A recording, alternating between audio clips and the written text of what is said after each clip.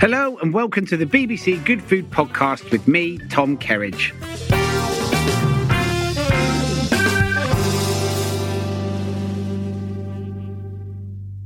Hello and welcome to the latest BBC Good Food Podcast with me, your host, Tony Naylor, joined as ever by Tom Kerridge. Say hello, Tom. Hey, you all right, mate? I'm fine, thank you. And today we are joined by Chef Robin Gill, the culinary brains behind esteemed London restaurants Derby's, Sorella and the forthcoming Maria G's. Hello, Robin. Hi, how's it going? I'm good. Do you know Tom? I do, yeah. We know each other, through the industry and mutual friends. Good stuff. So we're here today to discuss arguably one of the most historically abused and recently most improved items in British food. The days are getting warmer, so it's time for us to explore salad. So, Robin, by way of a bit of initial therapy, can we reel back the years for the younger listeners here to just how bad salads were in Britain and Ireland in the 80s and 90s? We'll get Tom's take in a second, but, I think if you've grown up post-Ottolenghi, you might imagine that, this jewelled, colourful, beautiful world of salads is a natural order of things. This was not the case, was it? No, I mean, I think salad didn't really exist when I was growing up. I don't want to reveal my age, but, a good few years ago, I'd say a salad was the onion and the tomato in a toasted sandwiches in around a pint of Guinness, and that was it.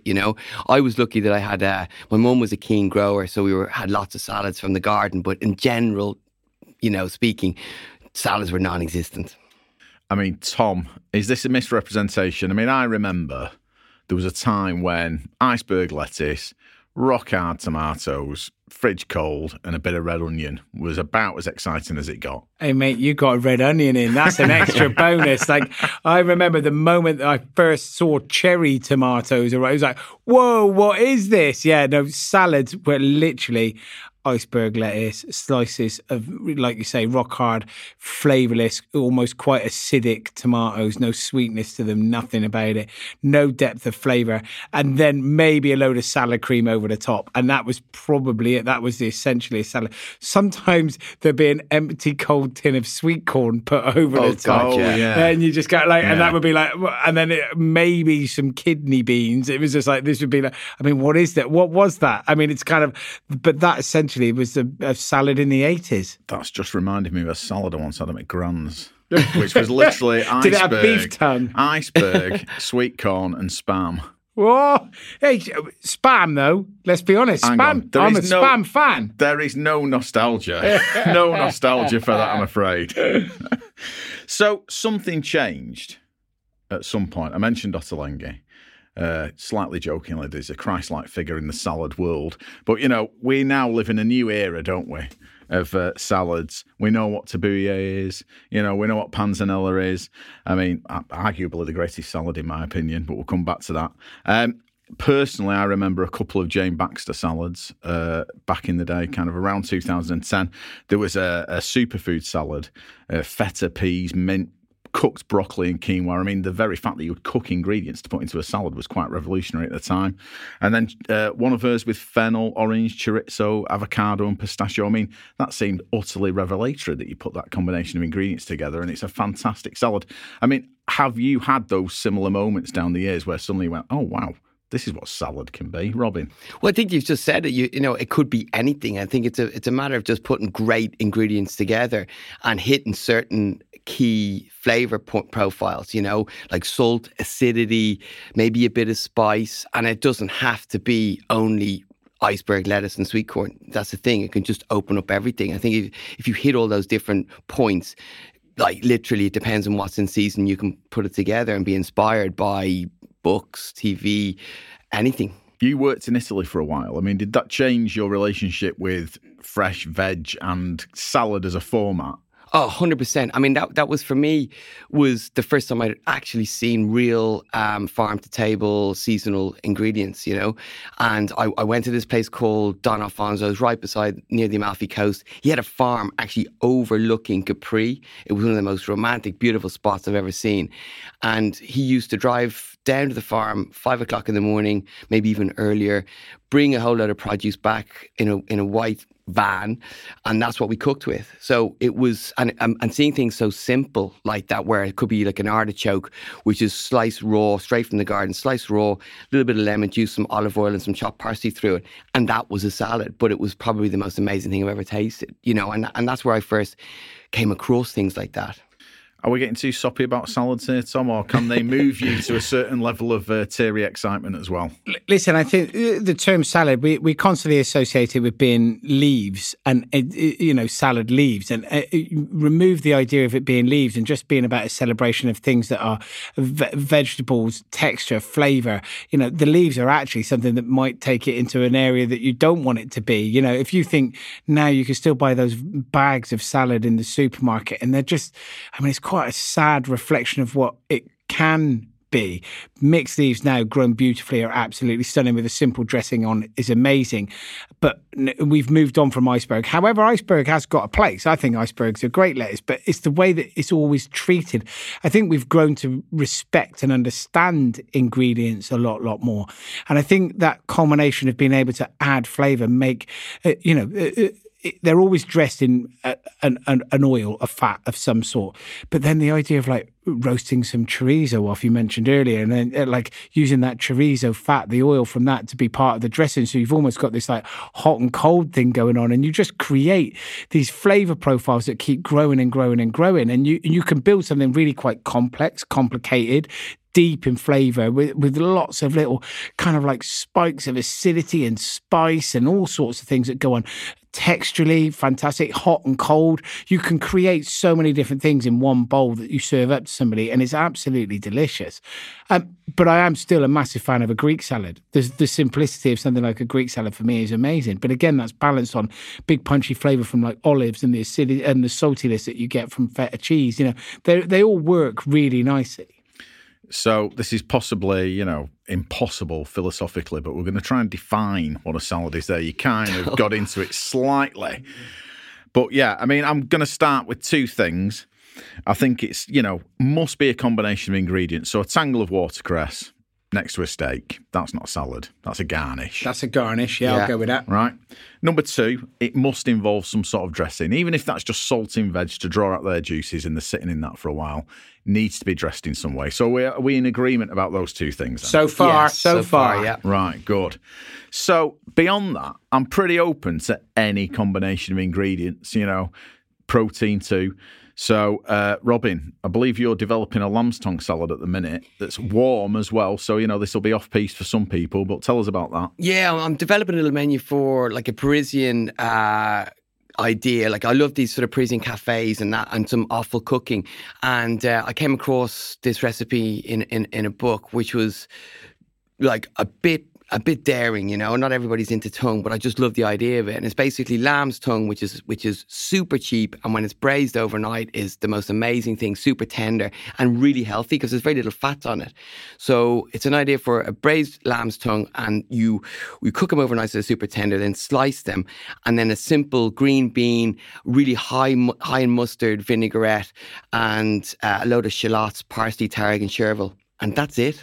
And I'm really excited to try. And I think that will kind of, in a way, shock people a little bit. But it's if people are passionate about offal, passionate about French ingredients and humble ingredients, it's the salad often comes, some of the best salads, like you mentioned, panzanella, comes from these old peasant dishes. And I think that's what this is, you know.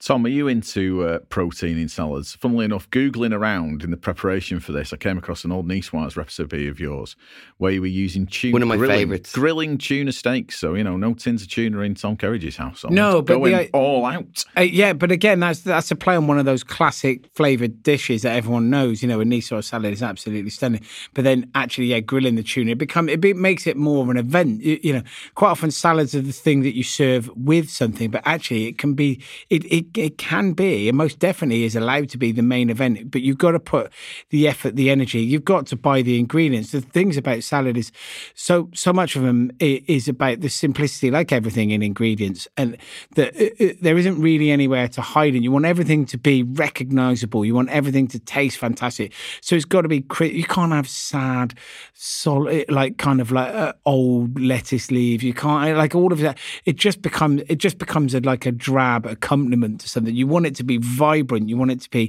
acidic, crunch, texture. You want all of these things going on. You want this massive kind of exciting flavour all stuck together in a bowl. Is that how much of things have changed now that we take salad seriously as a main course? I mean, that's a fairly new thing, isn't it, that you would have a salad? Well, I think everybody's moving away. Well, everybody's trying to be a lot healthier these days. And we've also got access to a lot better ingredients than we did, say, 10, 15 years ago. Like you're seeing things in the supermarket that chefs at one point could only get. Do you know what I mean? And I think that's a lot more open. And our customers are seeing what they can get in restaurants and trying to replicate that at home.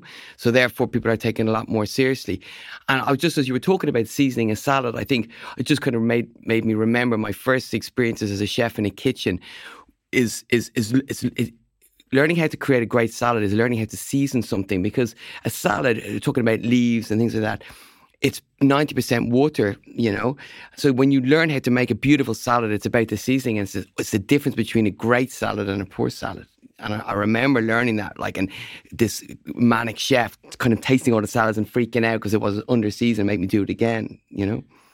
Lamb's tongue as well, you know, tuna, potatoes. These needn't be kind of lightweight dishes either. You know, these can be quite hefty, substantial dishes, can't they? Yeah, massively. And I think that protein element is quite an interesting way of looking at things as well. You know, the idea of mixing it together, that it becomes the main course, it becomes the thing that you're having. The idea that, you know, drawing that protein into it, it's a way of perhaps eating less meat. You know, that you're just having flecks of it coming through it, so you're not missing out on necessarily anything in terms of what you want in terms of that protein and flavour riding through it.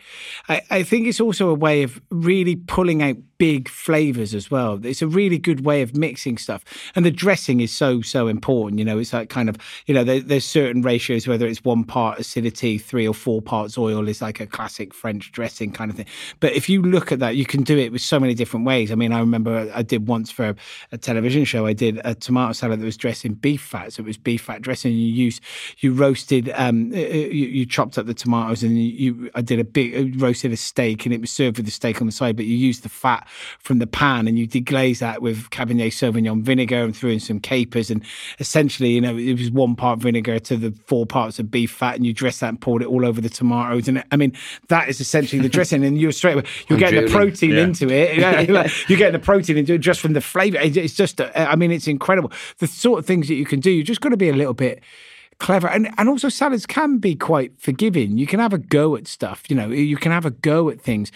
The only thing I would say is try not to mix too many different ideas or elements together. Don't go, you know, if you're going down a Greek salad, use flavours that come from Greece or the Mediterranean, you know, or southern France, use it, you know, Provençal style, or Italy is fine, but don't then start doing like a Korean style salad with feta cheese and like, you know, you've got to think about what you're doing. You think about the areas where they come from, and you'll end up creating something that's beautiful.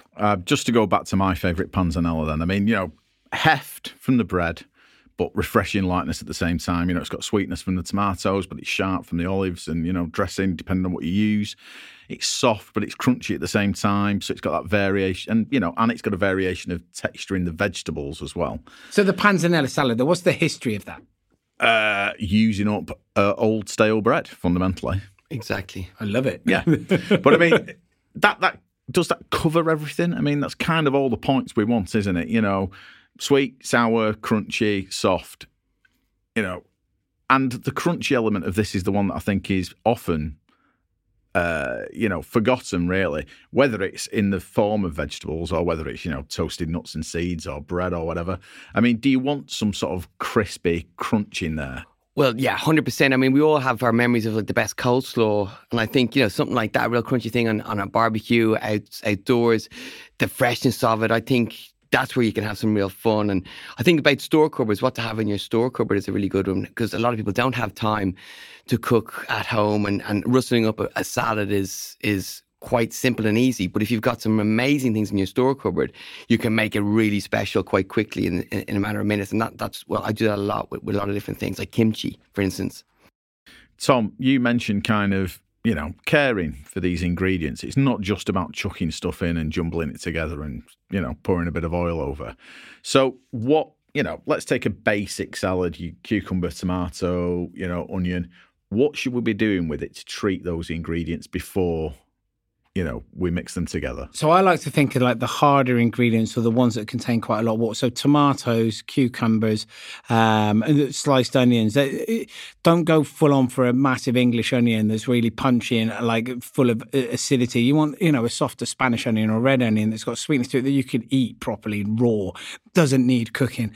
But the idea of slicing them and just salting them with like a little bit of flaky sea salt over the top, maybe a pinch of sugar, and just leaving them for 10 minutes. And what that does is it draws some of the moisture from them, but they still stay texturally quite crunchy. It just softens everything. It gives it a much more rounded flavour. They all become a bit more friends with each other. Then drain that off. It maybe even keep some of that water to put into a dressing. Who knows? But that's a really good start. That foundation of just salting everything for 5 or 10 minutes first before you do anything else, and then mixing them together. Are we deciding cucumber? No, they're lovely. No. I think they're lovely. I have another little tip on that brine. Like we brine a lot of things, and a great thing for from your store cupboard. If you like olives, the brine from olives and the brine from capers, they're unbelievable flavour. So I've got into the habit of taking like a courgette or cucumber or any of those things, and tomatoes, and brining, because it's something you would normally throw away. So put the brine of the olive over into tomatoes or courgette or something, and then whatever salad you're doing, if you're using herb, if you take the stalks of basil, for instance, you could put that in with the courgettes or the tomatoes, and the vegetable that you're brining or salting to break it down will take in all the flavour of that as well. I also use... And how long are you brining that for then? Just talk us through the process a little bit. It also depends on how big you cut it. So if you're cutting a tomato into wedges or like quarters, you're talking 20 minutes max, Right, know. Okay. Courgettes might take a little bit longer, but you could slice them really thin. If you have a mandolin or a sharp knife, just slice them as thin as you can, put them into the brine, and it'll be ready in 10 minutes, and that's it. And I also use some of those brines for making a salad dressing, and use the jars as well. So you take some of the brine, some mustard, maybe I love anchovies as well, some anchovies, even a bit of Parmesan, grate it all in and blend it. And you're using everything. And that dressing a tomato salad is one of my favourite things. Roasting veg, I mean, how, cooking them, what should we do to get, as much flavour as we can in there? But that's the thing, salads as well. You talk about roasting veg. You think salads, you just essentially think as being something that's an outdoor summertime thing. But do you know what? Roasted root vegetables in the autumn or the winter time, where you're bringing out those natural sweetness, the caramelization, there's straight away you're getting crunch, texture and sweetness from roasting those root vegetables. Dress that with a French dressing and leave that to cool just a little bit, come to room temperature. That is an amazing wintertime salad with some peppery rocket leaves or some watercress, something that's big, strong, robust, maybe even some teared up bits of kale that suddenly becomes the salad leaf. It has that wonderful irony robustness. It's not just for the summertime. Strikes me we've been misled slightly on salads in that, it's always a case of you must have the most amazing ingredients. Now, if you do, that's fine, and you can probably treat them very simply. But actually, it strikes me that it's a good way of using, if you put some work in, it's a good way of using fairly average ingredients. You can transform, as we're saying, roasting, barbecuing through summer, whatever. You can transform average veg into something spectacular in a salad. Robin, you're working at one of your restaurants next to a farm. Yeah. So, I mean, has that changed the way that you serve salads there? Because you do have access to those prime ingredients picked straight from the ground. Well, yeah, I guess it kind of takes me back to my memories of my mum growing some salads and growing salad leaves, and I remember like the new potatoes, when you pull new potatoes from the ground and then you cook them straight away. Those simple memories stick with you. And I guess working in London for many years, we didn't have that kind of opportunity. I wasn't close to a farm where you could get access to ingredients like that. And I guess a lot of my training was working for fantastic restaurants that had their own ground. So now I'm fortunate enough to work in a place or oversee a restaurant where we have all of these amazing grounds, and we're growing from right outside the kitchen door. And I swear to God, the flavours are phenomenal. When you do pick things, and we try to pick just before service. So spring, summer, what kind of things are you harvesting? Well, we've got sorrel, we've got radishes. Oh my God, the most amazing radishes that at the moment we're just serving with a smoked cod roe whipped, a load of Tabasco in there. We've got all the broad beans are about to start, and even the flowers from all the broad beans. And, you know, I'm not one for throwing loads of flowers onto plates and stuff, but some of them I just blow your mind, you know, like the rosemary flowers are incredible. We did like a fried courgette dish the other day. So we did like some brine courgettes into a bit of a batter, and then fry them, and then drizzle some honey over the top and some rosemary flowers, and it's just a punch in the face of flavour. And also when you get the flowers from the courgettes, that's where it gets really exciting. And we stuff it with a goat's curd and similar process, a little bit of honey over the top, and it's just super exciting. That's the top end. To bring it back to the domestic kitchen, are there some very basic things we can do? For instance, just letting everything come to ambient temperature. Yeah, I mean, I'd agree with that to a certain point. Some things, yes. Tomatoes are much better at room temperature, okay? The tomatoes are much better at room temperature and seasoned. They will taste a million times better than being from the fridge. But sometimes there's nice to have that crisp, crunch, coldness, an iceberg lettuce or the slice of the onion. I think sometimes there is something where you have that cold texture against something that's got room temperature, and then perhaps even like frying some mushrooms off and putting them in and stirring. And you get this mixture of all the things. That instant point when you eat it, if you eat it straight away, that's when it's like magic, these temperature changes. So, yeah, room temperature for some things I definitely agree with. But I'd say, look, the one, probably the most famous salad that everybody knows is the Caesar salad, right? Everybody knows that. And we've ordered it. We've all ordered it in hotels when you've gone there and you're not quite sure what you're going to have on room service, or you have it at an airport before you get on a plane. It's one of the safety go-to things. And you can have it with charred grilled chicken if you like. But actually, break that down. That essentially is crispy, crunchy leaves. It's a piece of protein like the chicken. You've got the croutons that they're giving it texture and crunch. And then you've got this amazing dressing that's been built together with the saltiness and beautifulness of Parmesan cheese, the anchovies. Now, Robin mentioned anchovies. They're incredible. They're fantastic. And most people go, oh, anchovies. But anchovies are in Caesar dressing. The garlic, all of their big, strong, punchy flavors that come together. And you've got to make sure that they coat the leaves properly. Everything about it gives a coat. So if you work your salad building, no matter which way you do it, and think of it as a Caesar salad, where am I getting the crunch and the texture? Where am I getting the salt from? What am I getting with the protein? How am I going to build? How am I going to keep it and make sure it's all dressed?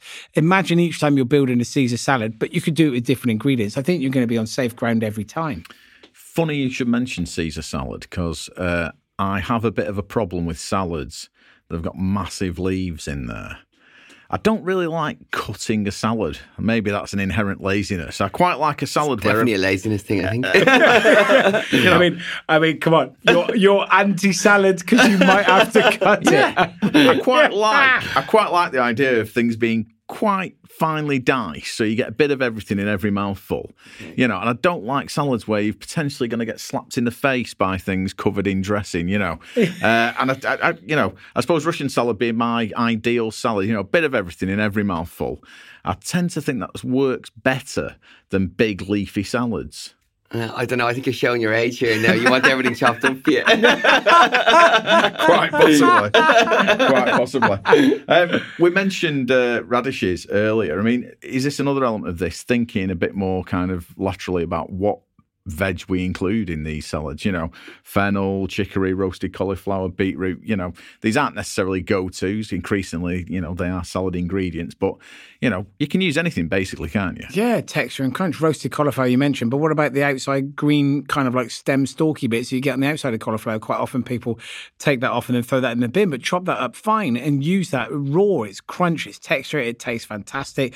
Robin mentioned earlier about the use of flowers, and that's something that's come through in cooking in the last 10 years, and there's a lot of chefs that either like it, don't like it, it doesn't really. But actually, in terms of going through the salad, the flavour that they give are amazing. The leaves, radishes are amazing. But actually, now you can get radishes with beautiful stem and green leaves on the top, and those leaves are really peppery, delicious.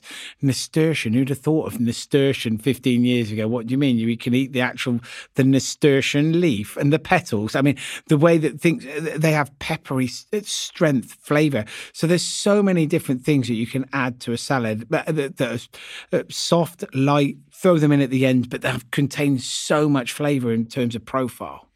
Robin touched on his fondness for holding on to olive and caper brine, which is a pretty brilliant idea, actually. So that is one I will be trying. Tom, if we say to you, right, knock up a salad dressing now, what's your kind of go-to?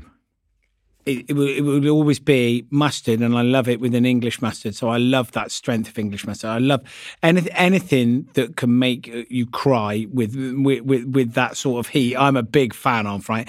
That, but it's always very good with a really good, strong peppery olive oil. Like you need like the extra virgin. Spend your money on your olive oil, and you don't need to use a lot of it. This is the thing. The flavour goes such a long way. But yeah, it would be English mustard and olive oil. I know there's a certain French friend, mutual friend of both Robin and I, who would be horrified at the thought that we're putting English mustard with olive oil. But actually, the reality, I love those that combination of the big, strong, punchy, heat, peppery flavours. Not quite sure why you want to be left in tears by it. A psychologist would have a field day with that. But anyway, Robin, you go about 50% oil, which is slightly unorthodox. Yeah, I try to go less, and right. it's, again, because I use the brine from the olives, and then I've got a really acidic palate as well. So I love my vinegars. I love my and they don't need to be hugely expensive either. Just a standard white wine vinegar, and I would go with more Dijon, and I'd smack it with a load of Dijon as well, like 2 or 3 big tablespoons into a jar, and a good glug of vinegar until you're nearly crying, and then about 50%. There's a chef's trait here coming across. Yeah, I know. And that's it. And the best way to taste it is like take a little bit of your salad or your radish and just dip it in and just do it to your liking. And that's it. What we're learning here is that chefs have ruined palates from many years of eating at the high end. Do we have to use olive oil? No. I mean, there's rapeseed oil. You can do a mix as well. You could do a sort of a percentage of a really good high-quality olive oil and then do a standard vegetable oil, a sunflower or rapeseed or something alongside it too. And you could get really creative, and there's an amazing smoked rapeseed oil out there as well. So if you were doing something that was grilled or just a simple thing like tomatoes dressed in a smoked rapeseed oil vinegar, it's another flavour profile that raises the bar. Yeah, I mean, we've even beef fat. We mentioned it earlier. Beef fat. It's a great way. Yeah. And I know Robin mentioned earlier, like a whipped cod's roe. But if you've got some of that, some base level cod's roe, and then just emulsify that a bit like making a mayonnaise, and you've got this really loose kind of smoky, fishy dressing. But it's not too pungent. It's not too powerful. It's just it's just lovely. The things that you can do. You could just have a simple lettuce, but if you put the effort into the dressing, all of a sudden you've created a magical salad. It's time for Where Do You Stand On? Where do you stand on?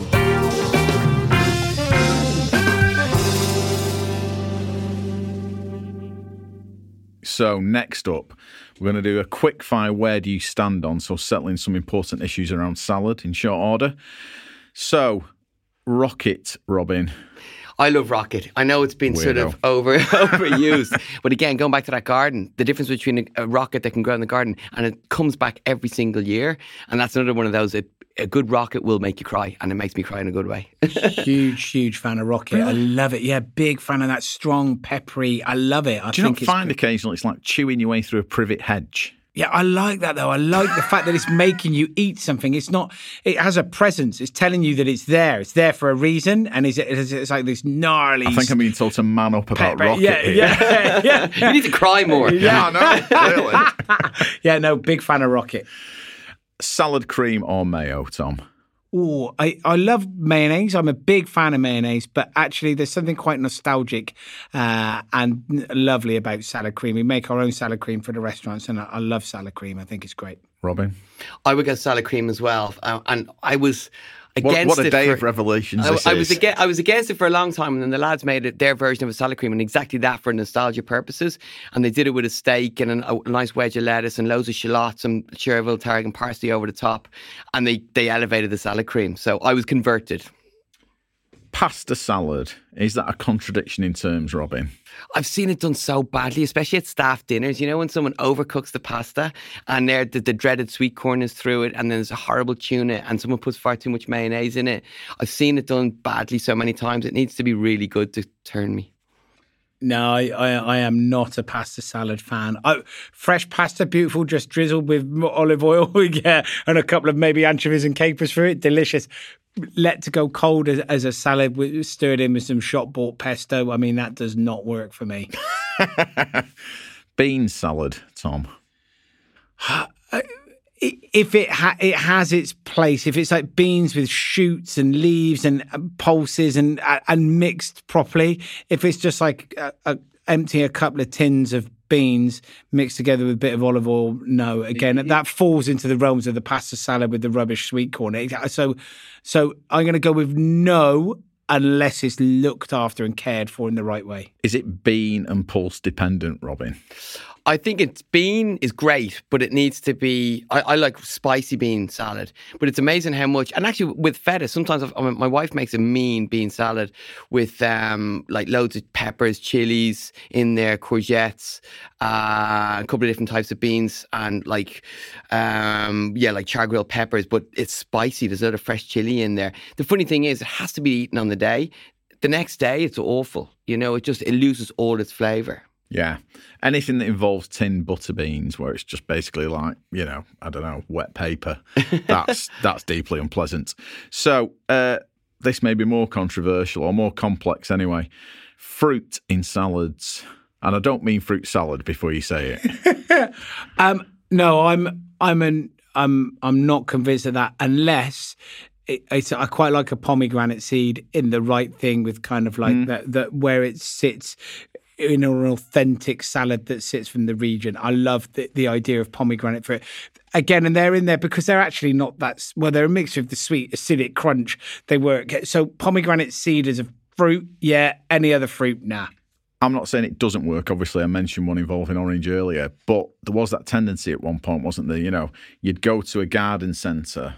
Not that I spend a lot of time in garden centres, but, you know, you'd go to the cafe and you'd get this kind of side salad and it'd make sense, but then somebody just sliced some strawberry over the top.